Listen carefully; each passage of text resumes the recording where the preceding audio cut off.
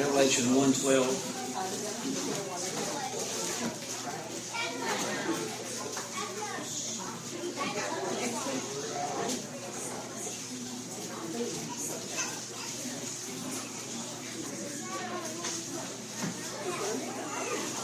We'll read to the end of the chapter. That being verse 20, Revelation chapter 1, verse 12 through verse 20. If you're physically able, will you stand with me as we read from God's precious word?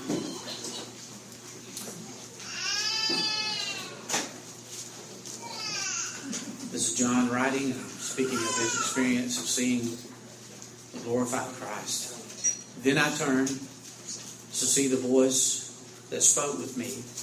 And having turned, I saw 7 golden lampstands, and in the midst of the 7 lampstands, one like the Son of Man, clothed with a garment down to the feet and girded about the chest with a golden band. His head and his hair were white like wool, as white as snow, and his eyes like a flame of fire. His feet were like fine brass, as if refined in a furnace, and his voice is the sound of many waters. He had in his right hand 7 stars, and out of his mouth went a sharp 2-edged sword, and his countenance was like the sun shining in its strength. When I saw him, I fell at his feet as dead. But he laid his right hand on me, saying to me, "Do not be afraid. I am the first and the last. I am he who lives and was dead, and behold, I am alive forevermore. Amen." And boy, to that we say amen. And I have the keys of death, of Hades and of death. And write the things which you have seen, and the things which are, and the things which will take place after this. The mystery of the 7 stars which you saw in my right hand, and the 7 golden lampstands. The 7 stars are the angels of the 7 churches, and the 7 lampstands which you saw are the 7 churches. That's the word of the living God. You may be seated. Thank you for standing. You'll remember that the week before last, we looked at this from the standpoint of the fact that John turned aside. The Bible says, then, verse 12, I turned to see the voice. We reflected on the fact that God, the Son, appeared to him in this vision. And he was appearing from him from behind him. He could have just as well, obviously, appeared to him in front of him, but he was behind him. And certainly, I believe that we could take away from that we need to turn aside, like John did, to see who it is that's speaking to us. I'm afraid that when the book of the Revelation of Jesus Christ is dealt with, the actual purpose and meaning behind the book is sometimes lost in all the efforts to try to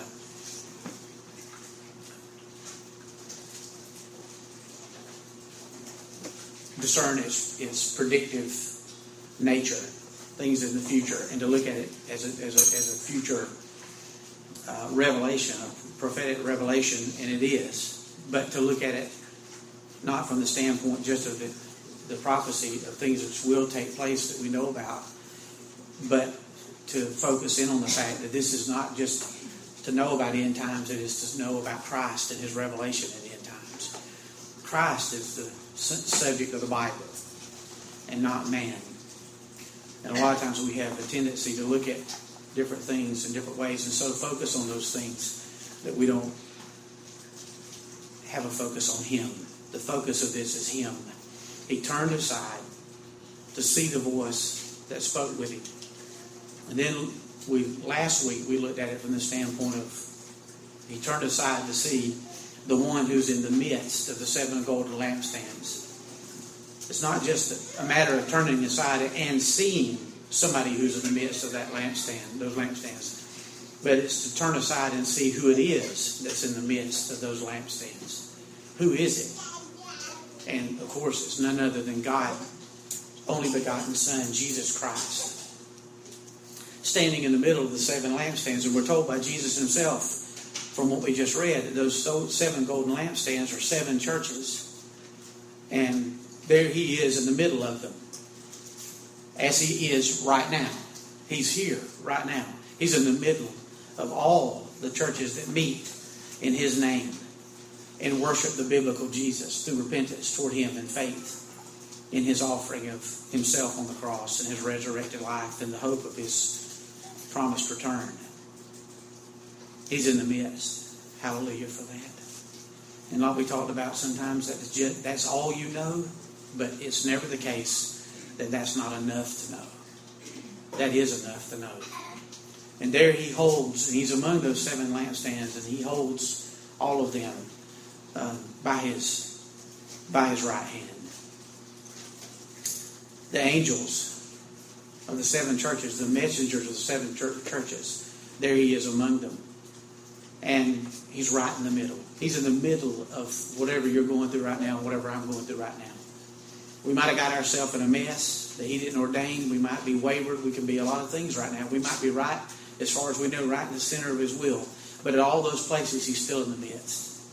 We never go anywhere without Him. The message of the new covenant is Christ in you, the hope of glory. Hallelujah to His name. And then we looked at it from the standpoint of the things that He does, represented by this description of Him here. We looked at the fact that He empowers the church by the fact that He's in the middle of it, drawn from verses 12 and the first part of 13.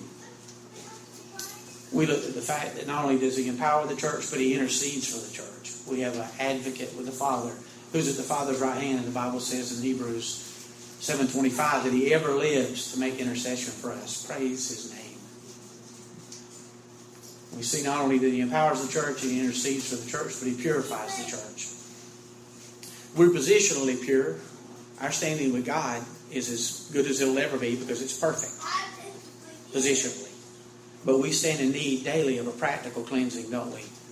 We still carry some things with us. We still have a sin nature who's not really us, but we still have the power of indwelling sin within us. It's not us, but it's still there. And still tries to influence and control everything that we do and everything that we say. And sometimes we yield to that indwelling sin, even though we have an option now and we don't have to. We stand in need of cleansing, and He certainly does that. He purifies us. He also speaks authoritatively to His church. In the purification, we see it in verses 14 and 15. In the intercession, we see it in the latter part of verse 13. And then we see in verse 15 in the first part that He speaks authoritatively to His church. His sovereign power, His supreme authority. He has the right to speak. He alone has the right to speak. And we would do well, understatement, to listen. How often Jesus said in the Bible, in the Scriptures, in His earthly sojourn when He was here in the flesh, he who has the ears to hear, let him hear. He basically was going around and saying, listen up.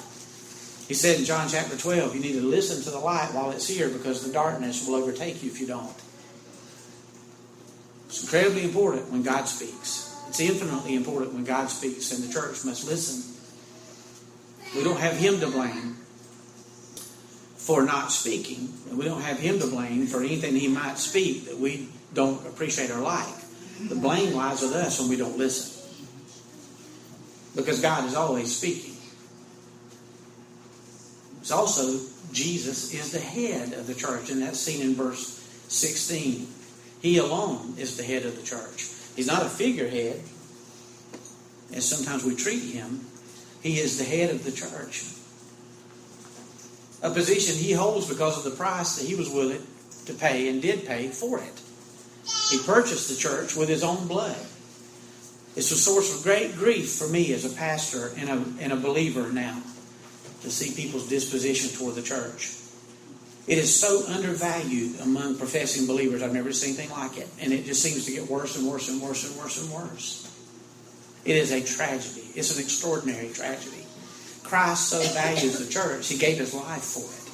And for us to undervalue it is blasphemy. It's an affront, an attack against its sovereign head and lover. We've used the analogy before, and it is true. If you come to me, have a relationship with me, and you say, you know what, Brother Lindsay, I love and appreciate you, but boy, I just have issues with your wife. There's only going to be so far that we go in relationship. We're not going to get very far in our relationship because of your disposition toward my bride. And how true that is. with Christ and His church. I just wanted to stop there for just a second to personally reflect on that, because that is a big issue nowadays. And as a pastor, with the perspective I hold on that, I've never seen anything like it. The church is precious to Jesus. He spilled His blood for it. It was the gentle reminder that the only one was necessary when Paul left the Ephesian elders, and he said, wolves are going to sneak in among these people and try to destroy them. Don't say that I didn't warn you ahead of time it's going to happen. And you tend to this flock. You don't be a hireling, you be a shepherd. And you stand between the wolves and these sheep, and you say, you know what, if you're going to get to them, you've got to go through me. And you do that, and here's enough that you need to do. This is enough you need to know to motivate you to do that. He purchased them with His own blood. I don't know how you could assign greater value to a body, an organism, than to say that you're willing to spill the blood of Christ to purchase it. And then He protects His church. That's seen in verse 16. I'm so grateful that He protects His church. And this is kind of where we stopped last week. And if you look at it, I'm going to give you some verses again, if you will. But Jesus said in Matthew chapter 16, verse 18, and I also say to you that you are Peter, and upon this rock I will build my church, and the forces of hell will not overpower it. So grateful for that. The picture of that, dear friends, is not that the church is on the offensive, holding up in the corner somewhere, and the gates of hell are pushing against it. It's quite the contrary. I mean, on the defensive. It is the picture of the church on the offensive. The gates of hell will not prevail against the church overrunning their gates, not the gates of hell overrunning ours. The work of the kingdom is going to go forward. It is going forward. Don't be discouraged about it. Don't let us not look at apparent setbacks and be drawn into the deceit of thinking that God's work, His complete work in His church, is going to be hindered or derailed or stopped or not come to pass or fully come to pass the way that God has decreed it, because that is just not true. Hallelujah for that. And then we see in verse 16 that Christ reflects His glory through His church. Christ reflects His glory through His church. Look at it. It says, He had in His right hand 7 stars, and out of His mouth went a sharp two-edged sword, and His countenance was like the sun, shining in all of its strength. He left us here. He's left us here in between now and future glory for Him to indwell and be seen through the life, witness, and profession of the people that He's claimed to Himself through His blood. In the environs that you live and work and are called in, you are a gift to that environment, because everybody around stands to benefit from your presence because Jesus is present within you. And the issue is whether or not He's going to be seen. The issue is whether or not we're going to get out of the way and let Him display Himself in His full orbed glory through the way that we conduct ourselves and the way we confess why we conduct ourselves the way we do. We're holy. We are set apart. We're His own. The word church, from the Greek word ecclesia, means set apart. A people set apart for God unto Himself, that are to be different than everybody around. The Bible says in 2 Corinthians chapter 4, verse 6, for God, who said, let light shine out of darkness, has shone in our hearts to give the light of the knowledge of God's glory in the face of Jesus Christ. What a privilege. It doesn't make it breed arrogance or pride. Quite the contrary, it makes us humble. But we need to be gently reminded that when we walk into a room, we carry the fragrance of Christ. We carry His light. We are agents of His love. We are conduits through which it's supposed to flow. We are avenues through which it can and is supposed to, and God has decreed and willed that He flow. Then, in Ephesians chapter 20, verses 20 through 21, it says, now to Him who is able to do above and beyond all that we ask or think, according to the power that works in us, to Him be glory in the church and in Christ Jesus to all generations forever and ever. Amen. We are here to bring Him glory. It just means that, the Bible says, what an opportunity for us. Think about what the Bible says. The Bible says in Titus that we are to adorn the gospel of God.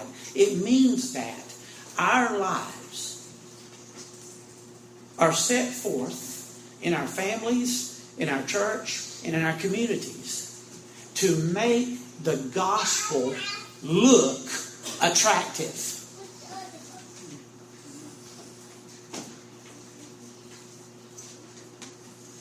Just because we're dismissed and just because there's hostility toward our faith, it should never come as a result. The hostility should never come as a result of our actions.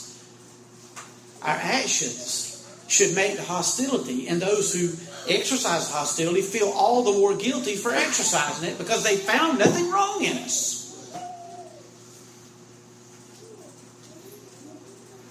If we're the ones who live the life of love, if we're the ones who share truth, if we're the one who believes and shares truth, the Bible says that the church is the pillar and the ground of truth. If the church is not the purveyor of truth, if the church is not the declaration of truth, not only proclaimed, professed, but also practiced, then the lost world will find it nowhere. Isn't it something that in John 8:12, Jesus said, I am the light of the world. One of the 7 I am statements in the Gospel of John. I am the light of the world. Think about this, children. I am the light of the world, Jesus says. I am the light of the world. He who follows me will not walk in darkness, but have the light of life. Who's the light of the world? Jesus. I am the light of the world. If there's any light or vision in this world, it will be from me. Not just given from me. It doesn't just come forth from me. It is me. I don't just shine light. I am light. And then yet, in Matthew chapter 5, verses 14 through 16, verses that we're all familiar with, it says, you are the light of the world. Now, which is it? Is it that Jesus is the light of the world, or is it that you and I are the light of the world? The answer is yes. Obviously, for both of those things to be true, this must be what that means. It must mean that the light of the world has been implanted into repentant believers. And it's His intent for that light to shine through repentant believers, the very life and light of Jesus Christ Himself. And who gets glory for that? Who gets glory for that? Henry tells us about how this journey he's been on. He didn't go bragging about himself. He's bragging about the Lord. What did God do? A timely word that God spoke through the Kellys to them. They're not glorified for that. They're glorifying God for doing that. That's God doing that, shining His light through His own. It says, you are the light of the world. A city situated on a hill cannot be hidden.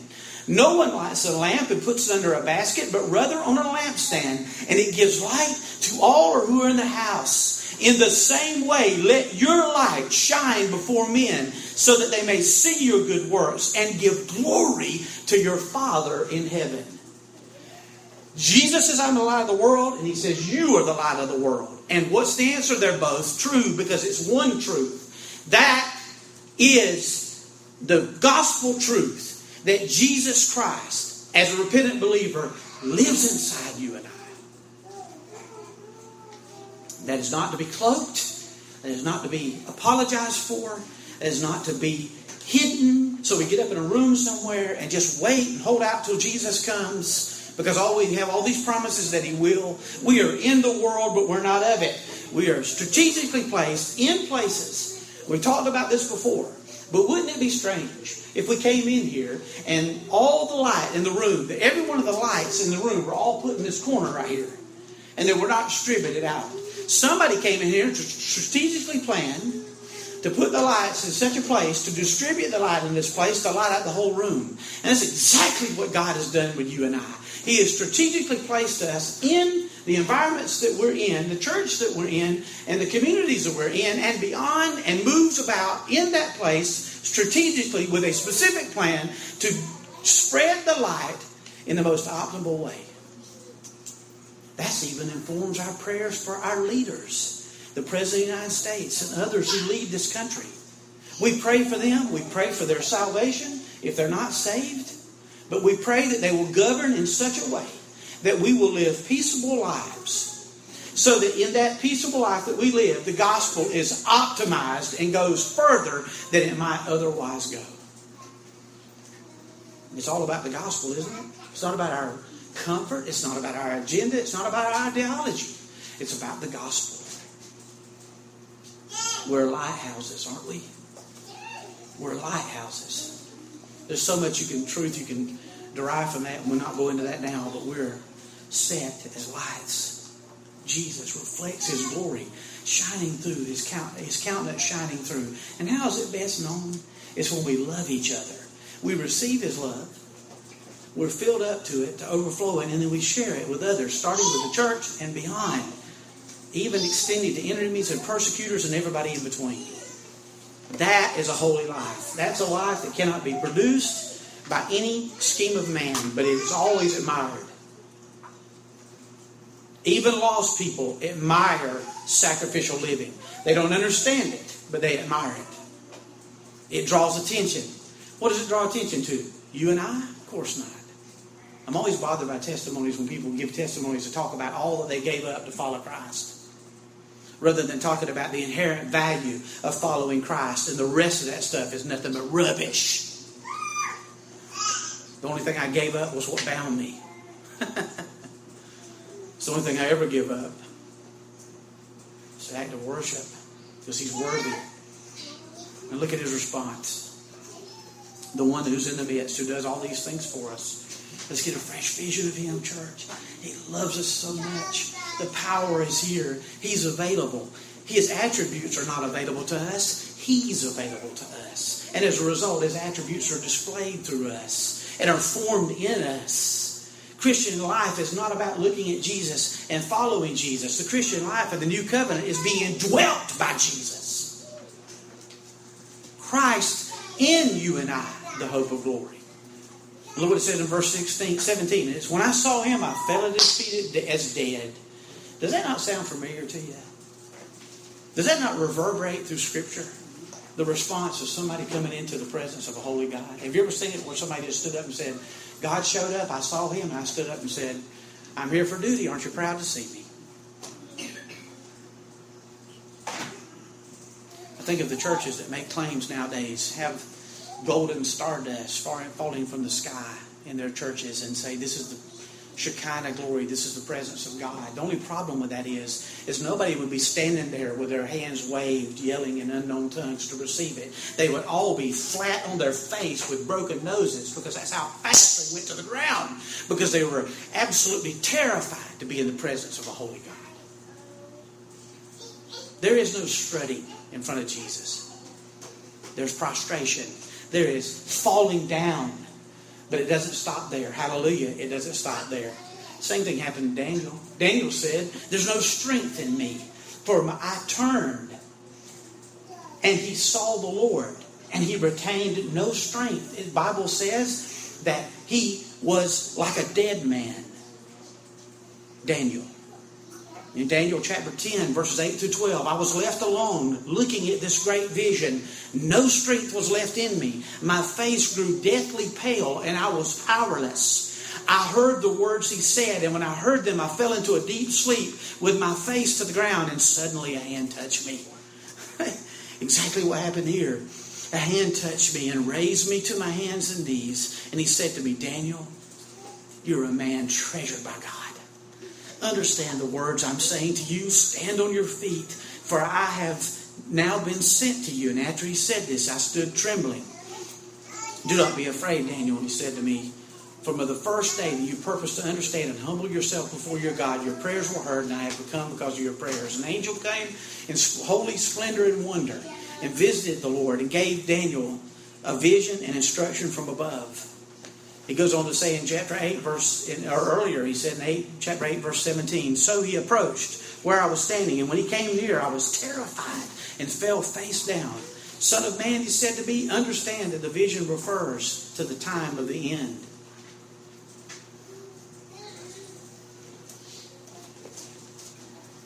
Samson's mother and father got a vision of God.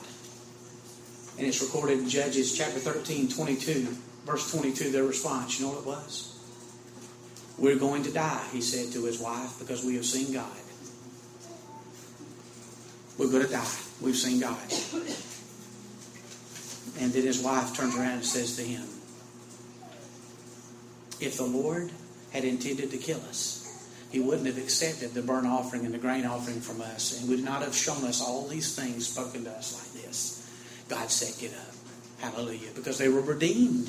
Just like he said to John in this passage. Ezekiel fell on his face when he got a vision from heaven. Job, he said, "You know what? I've got a vision from you." And Job was slain, the rest of what was left of him. Paul saw the vision from Jesus on the Damascus Road. And he got up after being just absolutely put prostrate on his feet. And the Lord spoke to him. And the next thing he gets is a commission.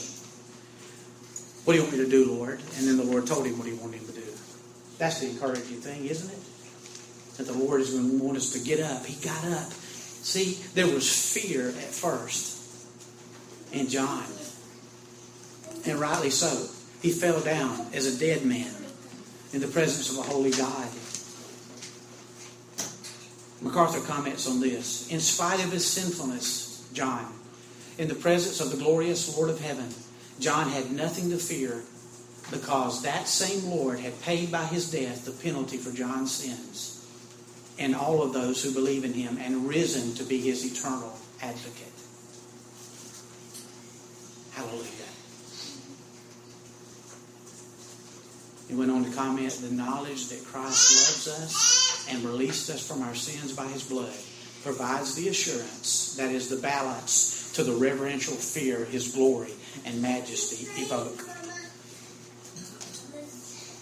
See, when the Lord speaks, there's an edge to his words on one side and on the other.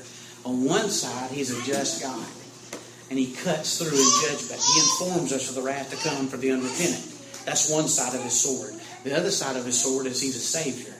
And when he pulls it back out, that judgment that the repentant deserved was taken out, and he was sliced for our transgressions. For the unrepentant, they will be. That's the two edges of that sword. And some people need swords for battle. God only needs his words to do his battle. After all, they're powerful enough to create everything that we see right now. God spoke, and everything appeared. So the first edge of his sword evoked fear in John. Not because of positional righteousness, but because of practical righteousness. He was still a man that was in process, even though he was way up in years at this time. He still had some junk to deal with, just like you and I do.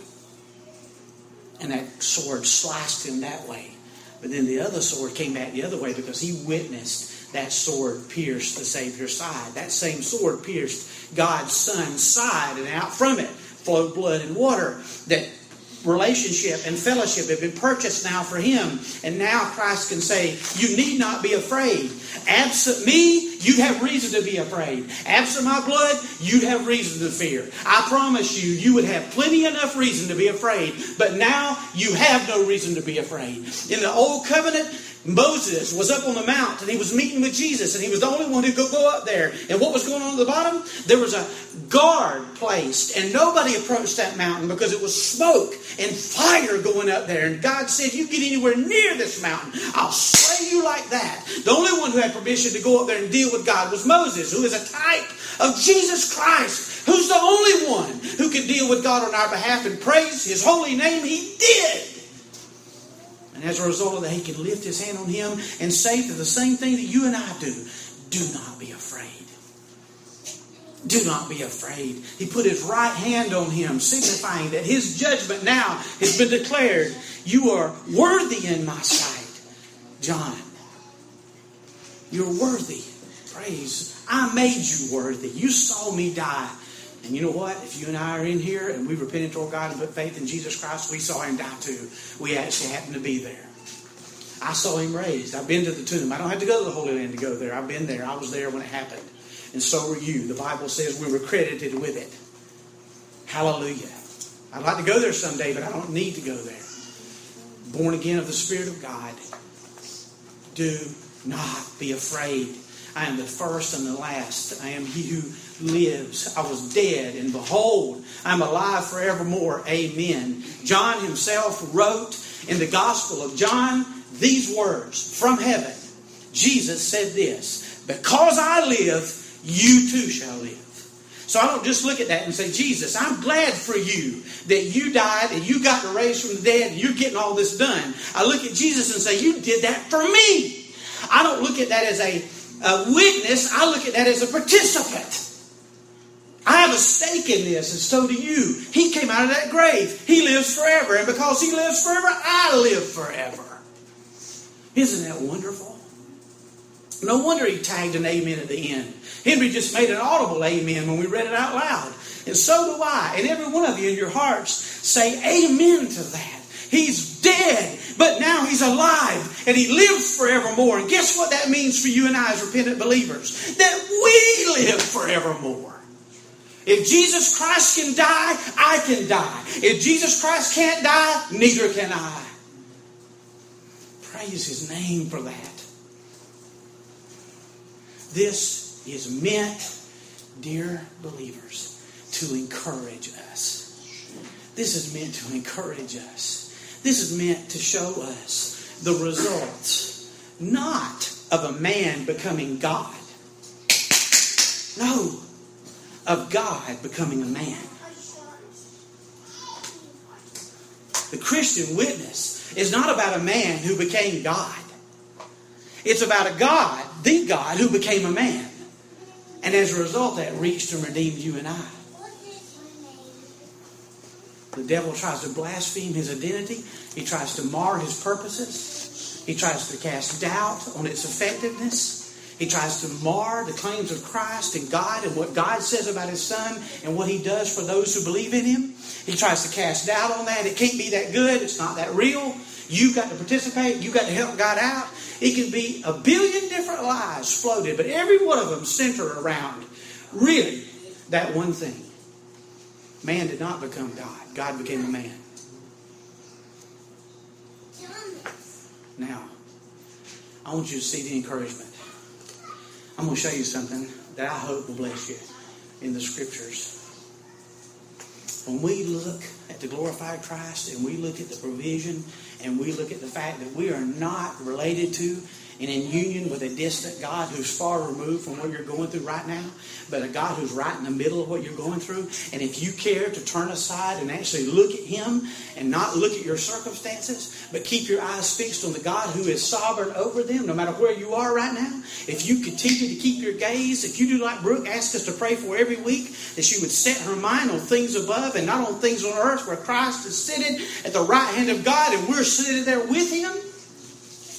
If we decide and make a determined choice through God's Word to be informed of our faith and let it anchor us, if we look up before we look out, we're going to be encouraged. We're not going to be discouraged. But if you look out and then look up, you're going to be discouraged. Because the tendency is if we so focus on out, we get so overwhelmed we don't even bother to look up. This is what happened to John. This is what happened to everybody who encountered God. This is what happens to you and I. We look up, then we look in. John looked up, saw Jesus. He looks in and sees on his own nothing. And Jesus affirms him and says, no, it's not your life anymore, John. I did it for you. Now, look up. And what is the next thing he says? Write about these things. Up, in, and out. Same thing happened to Isaiah. He looked up, saw God, looked at himself, saw one worthy of judgment. Jesus cleanses him from the tongs, from the fire and the altar, symbol of his substitutionary death. Turns around. Next thing he hears from God is, go. Go. Go.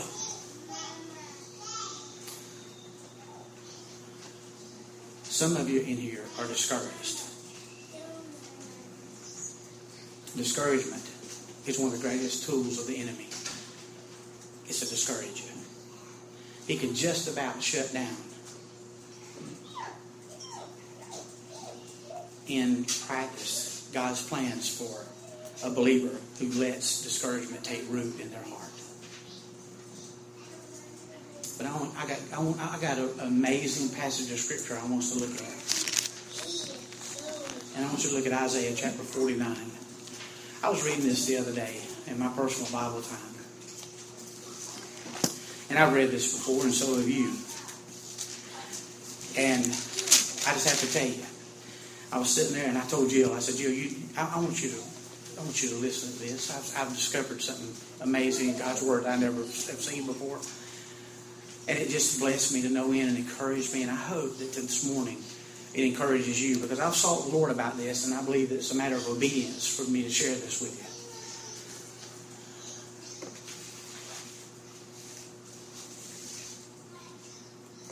you. God became a man. And his name is Jesus Christ. That's the Christian profession. And he is Lord.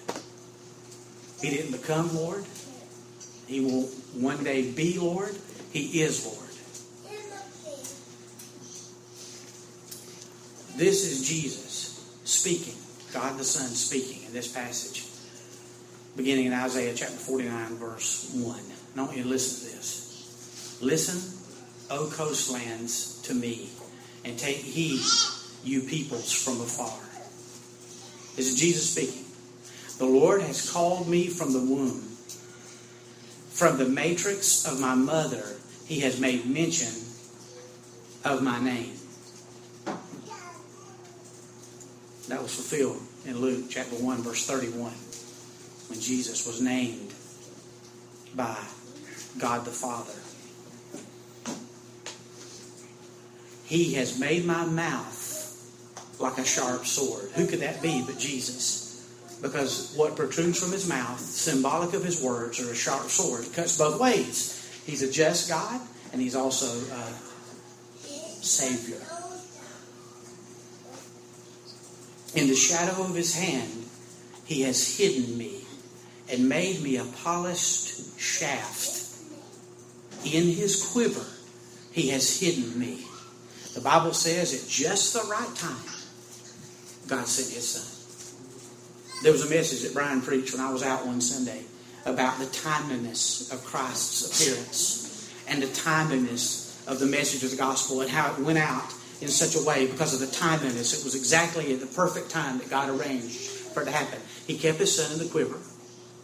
And when it came out, it came time to take him out of the quiver and draw back the bow and aim at the target, which was the cross.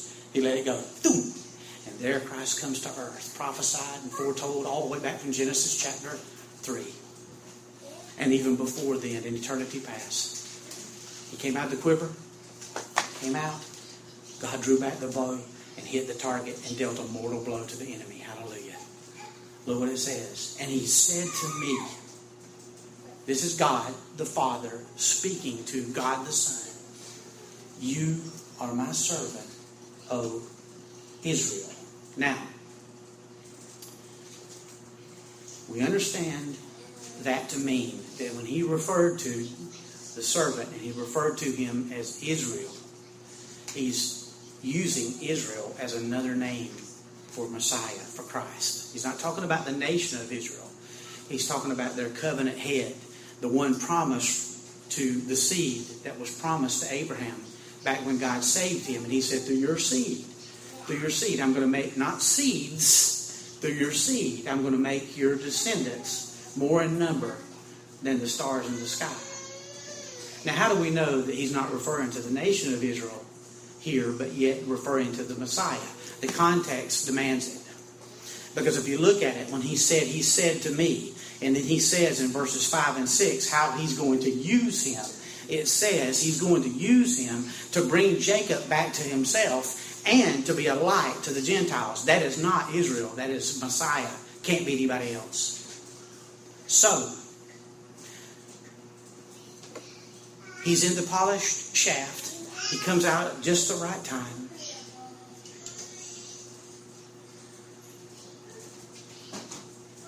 sharp as a two-edged sword, hidden in the shadow of his hand. The first 30 years when he came here on earth, we don't know hardly anything about his life. The last 3 years is where the gospel narratives, most of them pick up and tell us the work and witness and death and resurrection and ascension of Christ. He's hidden in the shadows. He comes out. He says to me, the Father says to the Son, in whom I will be glorified. Then I said, this is Jesus now. This is remarkable. This is Jesus talking back to the Father. This is God the Son speaking to God the Father. Now think about this. These words are attributed to the Savior himself speaking to the Father. And here's what he says. I have labored in vain. I have spent my strength for nothing and in vain. Now stop there. That's Jesus speaking to the Father and saying, you know what? All this was for nothing. I've done all this for nothing. I came into my own, and my own what? Received me not. I came here, I offered them the kingdom, and what did they say back to me? Did they receive my message? Did they say, here's our king? No. They said, crucify him, give us Barabbas. We have no king but Caesar. I did all this for nothing. This turned out to be nothing. Have you ever felt that way? Do you feel that way now? I can tell you this right now. I'll raise my hand high. I have felt that way, and I still struggle with feeling that way now. And you go, you know what, Lord, is this worth it? It seems like every time we take 2 steps forward, we wind up 2 steps back. Fear plagues us sometimes. We look and go, you know what, are there any results to this? I mean, what's going on? Is there any fruit for the labor? What's happening? Why? Is following you, is this it? Let's don't be super spiritual in here. I don't care who you are. I know you can identify with that. Let me tell you something right now. If you try to be super spiritual, not alleging that you are, but if you try to be super spiritual and say that I can identify with that, then you're a better Christian than Christ was. Because that's what he said. Isn't that remarkable that Christ himself would say that? If that stopped right there, I just stopped reading and I said, I said, the context of this is coming from Jesus. I've looked at every commentary that I know to look at, and every one of them read the same. And even Alan Redpath, who wrote the best commentary that exists, in my opinion, on the book of Isaiah, it is so unbelievably good, said this. This chapter is full of our Lord Jesus Christ, and the words quoted could not possibly have their complete fulfillment in any other save in our Savior. So these words are from Jesus, and he comes out of his mouth and he says, I've labored in vain, I've spent my strength for nothing, and in vain. But hallelujah, hallelujah, hallelujah, it doesn't stop there.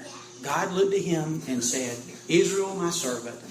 The word Israel means God prevails. The word Israel can also mean governed by God. Is there anyone who has ever walked on the face of this earth whose life was governed by God except Jesus? I'm asking, do you know of anybody?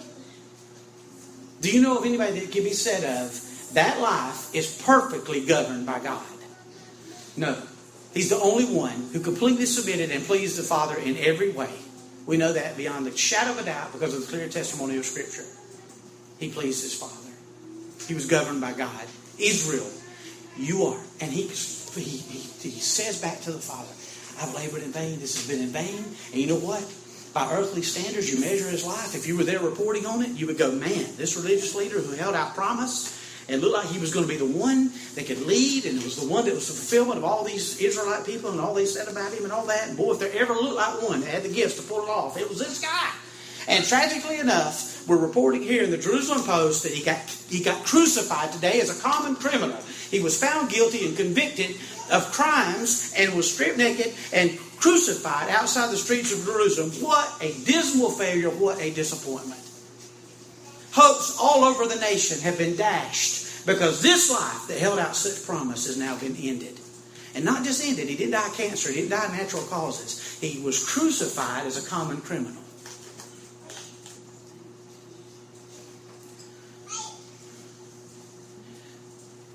If you feel like it's in vain, if you feel like the changes you've had to make in your life, if it's been costly for you to follow Jesus, and it's costly to follow Jesus. Salvation's free, but following Jesus is costly. You will find out over time it'll cost you relationships. It'll cost you your reputation. It'll cost you in every way imaginable. If you really want to follow Him. That's promised. That's not some wishy-washy thing that just a certain few people go. If you take Jesus at His word and you let Him do with your life in living sacrifice what He intends to do, it will cost you. Not to be saved. But it is a root and the fruit of having been saved. It can mean many different things for many different people. It will cost you. It'll cost you sometimes to endure a very difficult marriage. If you're willing to say, Lord, it's me. I'm all in. I'm not leaving. I'm telling you that right now. I'm standing ground. It could cost you in being in a difficult situation that you'd like to change right now. It could cost you your reputation. It could cost you to be marginalized, defriended, misunderstood often, scorned, shunned. But I'm so grateful it didn't end with that statement. Immediately out of his mouth, in the same sentence. There's only a semicolon in my Bible there. Yet surely. Look at the rest of the verse. My just reward is with the Lord, and my work is with my God. Do you know what revelation is? Revelation is a detailed fulfillment of the fact that his life was eternally successful. Dear ones, it wasn't in vain. It wasn't for nothing. It wasn't dashed hopes that'll never be realized, even for the nation of Israel. Because one day they're going to be gathered back together and they're going to nationally repent of having done what they did to their own Messiah. They're going to receive Him. And you know what? He said, you know what? It's not enough that it's just we're going to do that for Israel. It's not enough.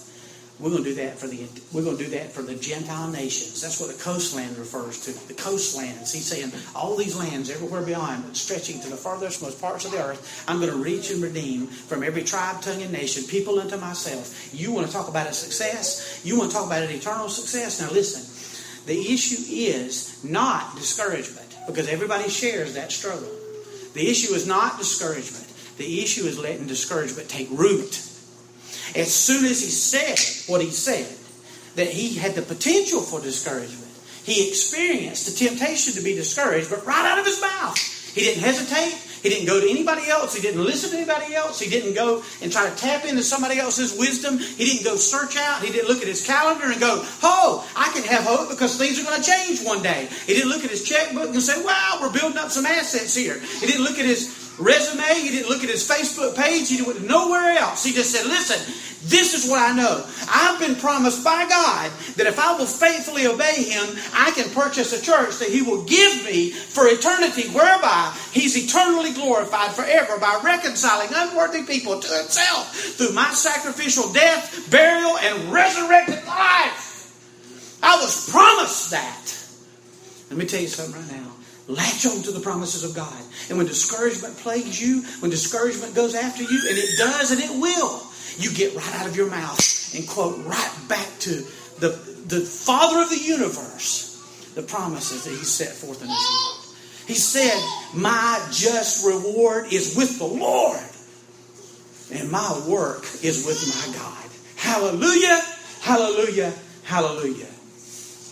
One commentator said this: when we consider what and who the Lord Jesus had to work with on this earth, we certainly must believe that one of the greatest temptations He was faced with was discouragement. This passage shows that even though He ministered in difficult and discouraging circumstances, He never gave in to discouragement, but always put His trust in the Lord. To that I say amen, hallelujah. The Bible says to be steadfast, immovable, always abounding in the work of the Lord, because your labor is not in vain.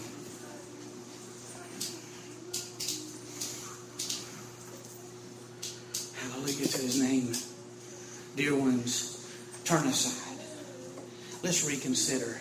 Let's get a fresh vision of who it is that's among our midst. Who's among us? Who is in our midst? Who is the Lord we serve? What's He like now? This heavenly vision He got. You know what the heavenly vision He got was? The heavenly vision He got was the unification of glorified humanity and deity. When He turned around, He saw glorified humanity and deity. And guess what awaits us? Glorified humanity. Not deity, but glorified humanity. So in Jesus, for the rest of His eternity, He took on human flesh, and He has glorified human flesh, humanity, and His deity. And the Bible says that we'll see Him one day, and we'll be like Him because we will see Him as He is. And we will have glorified humanity in the presence of deity forever. That's promised. Our reward is with the Lord. Don't let the discouragement get in. Don't let it take root. Don't feel guilty for feeling it. Because that's how the devil will slap you around. How could you be discouraged? You're supposed to go around act positive all the time and have a big smile and go, you know what? Right now I'm kind of just discouraged. There's nothing wrong with that. But there's something wrong with taking root. Let it take a root. Don't let it take root. Immediately get your vision and fix it on above. Turn aside and look at the one who's in the midst. Reflect on all these attributes that we've talked about and what it means to you practically and to me practically, how He speaks to us authoritatively, how He protects us and all the things He does for us. I'll close with this. I hope this encourages you. I hope you're encouraged this morning. This comes back to me. This has been coming back to me. I'm going to be honest with you. As a matter of fact, we're working on some things right now that we've been praying about to encourage you. I believe the body of Christ needs encouragement. That's what the word keeps coming back to me over and over and over again. It's encouragement, encouragement, encouragement. Dear ones, we couldn't be in a better letter in the Bible to get encouragement from than this one. For the unrepentant, it's not so. They look at this and they either say, it can't be true, or they either take a pause and have an honest moment and say, boy, if that is true, I'm in trouble. But for the repentant, it is glorious because we have won. Now, let's close with this. Turn with me to Revelation. The revelation of Jesus Christ, chapter 12, verse 12.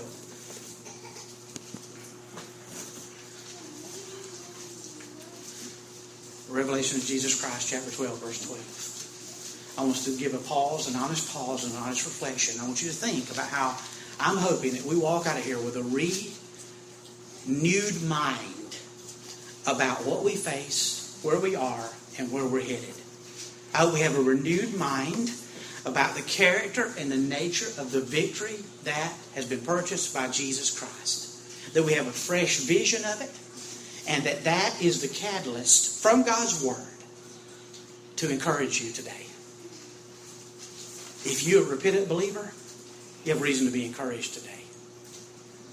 The one who's in your midst is for you, no longer against you. Amen? We talked about that last week. But I want you to look at this. We'll get to Revelation 12, Lord willing, one day. But look what it says. Therefore, rejoice, O heavens, and you who dwell in them. Woe to the inhabitants of the earth and the sea. For the devil has come down to you, having great wrath.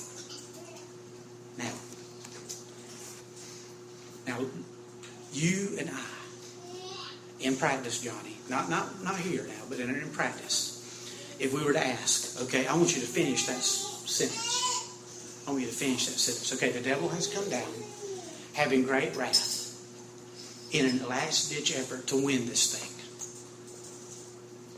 Does that sound reasonable? You say, he's come down, he's got great wrath, and he's still duking it out. He's still fighting it out with the Lord. He's desperate, and he's still making a last-ditch effort to win it. That's not what this Bible says. Look what it says.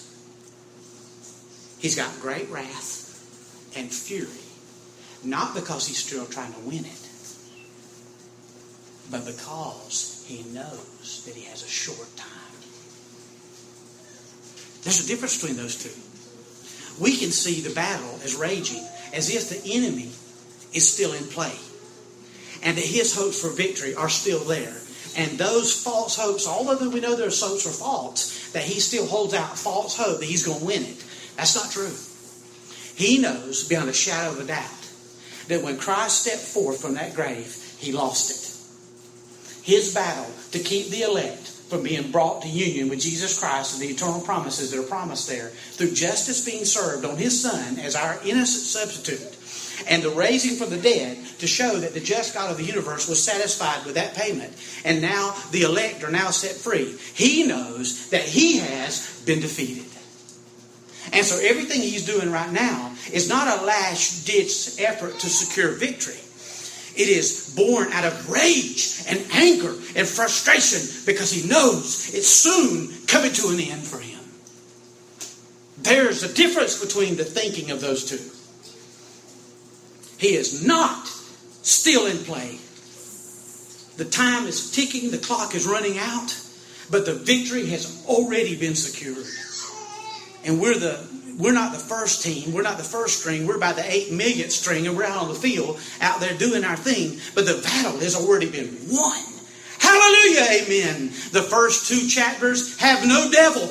And I've got news for you this morning. The last 2 chapters of the Bible have no devil. Amen? Hallelujah. Don't give in to discouragement. And if you do, understand this. Let Jesus just stroke you with his words. With the nail scars right there. And as a gentle reminder how much he loves you. And if you're discouraged right now, let him stroke you with his words. And he'll say this to you. He won't say, I cannot believe that you're that weak in faith that you be discouraged. He would say, you know what? I know exactly what that's like. I was tempted. I was tempted to actually believe in my humanity. His humanity is the only thing that was tempted, not his divinity. In my humanity, I was tempted to believe this was for nothing. And all the evidence, when I came down here, indicated that. Caroline, I mean, by every measure of human success, you would go, this is for nothing. I was tempted to think that. But listen, because I didn't give in to that, you don't have to. Now you can, but you don't have to. And you can look up, and you look at me, and you remember the promises I've made to you. Because every one of them are intact. Every one of them are eternal. And not one jot or tittle of this word is going to go away until every last bit of it is fulfilled. And everything is going to pass away, but the word of God lives forever. Amen? So if you're discouraged, don't let it take root. If it has take root, just ask God to forgive you. And let me tell you something. Don't pass it over. Don't collect $200. Look up. Quick as you can. Look up. Boom! Like that. Just look up. Look up. And succor from the breast of heaven. And say, oh Lord, I'm not going to live by bread alone, but by every word that proceeds out of your mouth. It is what you say that informs me. I have an informed hope. I don't have false hope. I've got real hope. And it runs against everything that anybody can see. And I look like a fool in the world's eyes for possessing it. But in your eyes, I'm the wisest man on the face of the earth.